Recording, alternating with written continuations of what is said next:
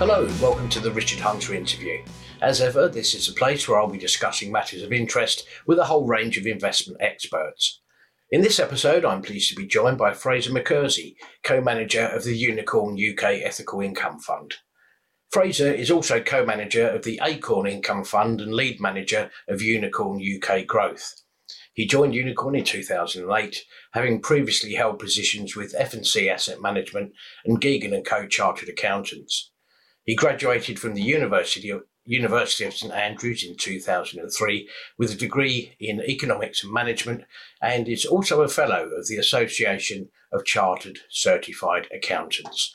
So the Unicorn UK Ethical Income Fund, perhaps you could first of all just kick us off by talking us through the objectives and the strategy of the fund. Sure. So it's a UK-focused income fund. So the primary driver for us is generating a good quality income stream for our investors. It's a high conviction fund, so we currently have 36 holdings.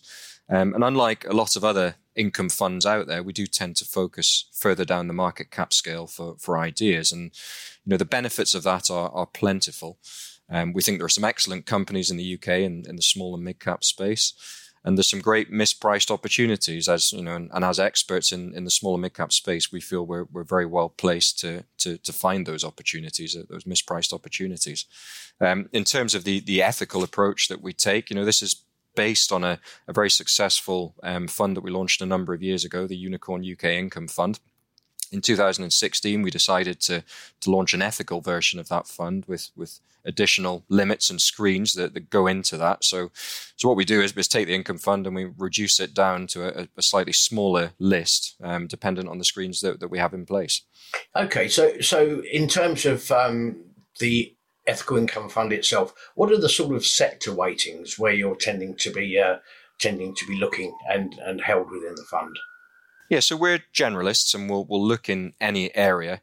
I think it's worth noting that's part of the core process, and this goes across all the funds at Unicorn. There are a number of sectors that we choose not to invest in. So there's no oil and gas, there's no mining, no big pharma, which if you look at the UK market, no tobacco stocks, these are big sections of the market that we're taking out. So then I guess you've got to look at what's left over, and we'll look at all of those sectors. And then you've also got to look at what we're good at in the UK. And we think we're very good in financial services. We're very good in engineering. So there's, and that is reflected, I guess, in the portfolio construction and the portfolio weighting. So we've had a decent exposure to financial services. The engineering weighting has been fairly strong. We have a good weighting in real estate investment trusts as well, with a good selection of fairly diverse companies within that space. And then probably the next largest is construction and materials. And again, a good diverse range of high quality businesses within that sector. So what are these sort of things that you're looking for in specific specific stocks, be that quality, value, dividends? Yeah, we're really looking for a combination. We invest in profitable, cash generative, well-capitalized companies that we think have the ability to pay a dividend to shareholders that's meaningful, but also retain sufficient capital in the business to continue to grow and invest. And they're the characteristics that we're looking for. We're also, looking for market leaders within an individual field. So admittedly, it might be quite a niche field that they operate in, but we want to back the best within that field. And I think, in current market conditions, it's important as ever to be backing the best, the market leader. And that's something that you'll see time and time again when you look through the portfolio, clear market leaders backed by really sound financials with low levels of debt. So with that in mind, perhaps you could talk us through some of your top holdings or positions at the moment? Yeah, I could talk for hours about this portfolio, but I won't do that in the interest of time. So some of our larger holdings, we have a company called Telecom Plus. That's our second largest, maybe better known to people as Utility Warehouse. So this is topical at the moment. And Utility Warehouse pull together all your domestic services, whether that's gas, electricity, broadband, phone, package it up in one tidy bill and sell that to customers. They score very high with which it's a good service. That's one of the largest holdings at the moment. It's obviously from our side, from a predictability of dividends, it's strong because it has utility-like characteristics. But actually, we also feel that when you look over the longer term, the growth opportunities are also so fairly significant. So that's one of the larger holdings that we have. Another interesting one is Marshalls. So a holding we've held for a number of years in the income fund and since inception of this fund.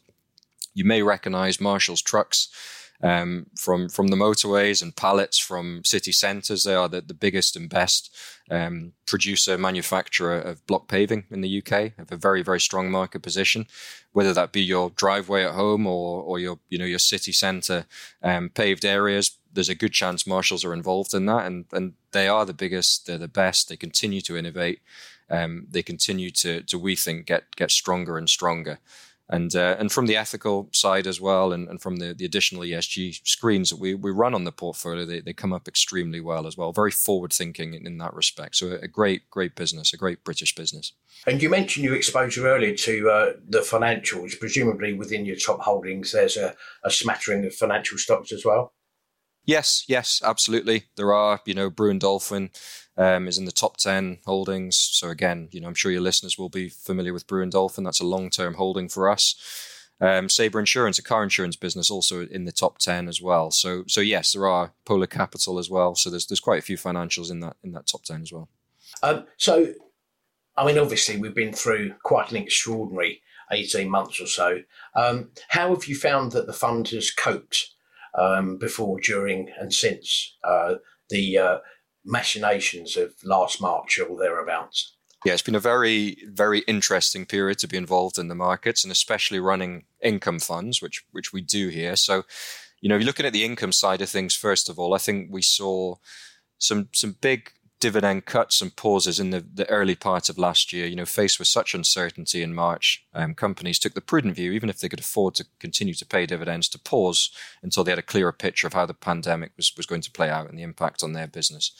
So in the first half, we saw some pretty big dividend cuts or pauses. What we saw in the second half was a really, really strong recovery. So when there was a bit more clarity about how the world was going to operate and the impact this would have on certain sectors, certain companies, we saw a sharp bounce back in dividend payments, and that's continued into this year. So actually, overall, we're really kind of pleased with the resilient performance from a dividend perspective. And what our observation there is that the majority of cuts or pauses that we saw in the early part of last year were very temporary in nature, and dividends have come back very strongly since. So from an income perspective, we feel we're in a good position and recovered strongly in the second half, and then that's continued into this year. From a capital perspective, again, small and mid caps were hit as part of the initial sell-off, as was the kind of broader market.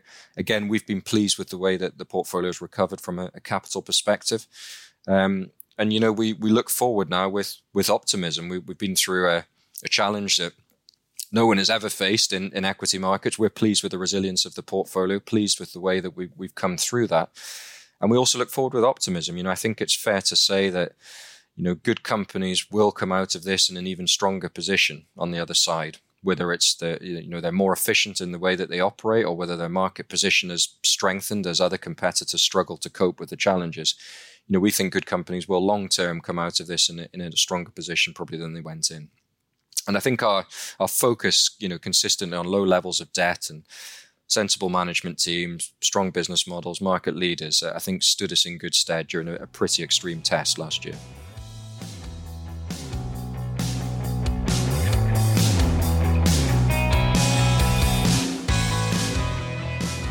So it sounds from what you're saying as though you pretty much ran with the holdings you had. Did the market drops give you any opportunities to perhaps rebalance or rejig the portfolio at all? Yeah, opportunities do arise. These periods are horrible to go through day to day. It's not much fun for anyone. And I think my wife can probably testify to that. But yeah, they do present some great opportunities if you're able to take a long-term view, and we do. Our average holding period in the income fund is 6 years. We have the ability to take a long-term view, and clearly there was some short moves in share prices that created excellent opportunities for the long term. It's worth saying, there were one or two holdings that we did exit during March last year. I think we looked at it in two ways. We kind of tried to understand whether there was a potential long-term impact on the sector or the company that we invested in as a result of the pandemic. So, a permanent change in the attractiveness of that business, or if the level with debt was uncomfortable faced with so much uncertainty. So in a small number of holdings. We did take action to exit in kind of March and April last year. On the flip side, I think we were able to add some new positions that have contributed in that recovery. And I think we've also been able to top up some long-term positions as well that we felt were oversold. It's interesting that you mentioned small caps because, of course, traditionally these are businesses, I'm thinking particularly on AIM, for example, which tend to entirely reinvest their profits as the business is growing, as opposed to paying, out shareholder returns. Does that add an extra level of difficulty for you?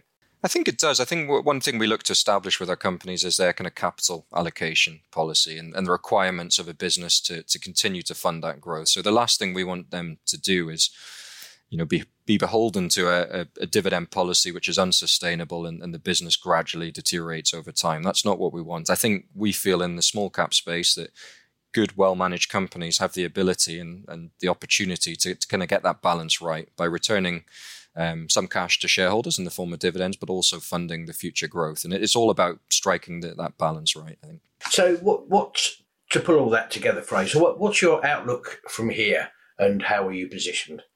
Yeah, we're upbeat. The portfolio, I think, is fairly domestically focused, which we're happy with.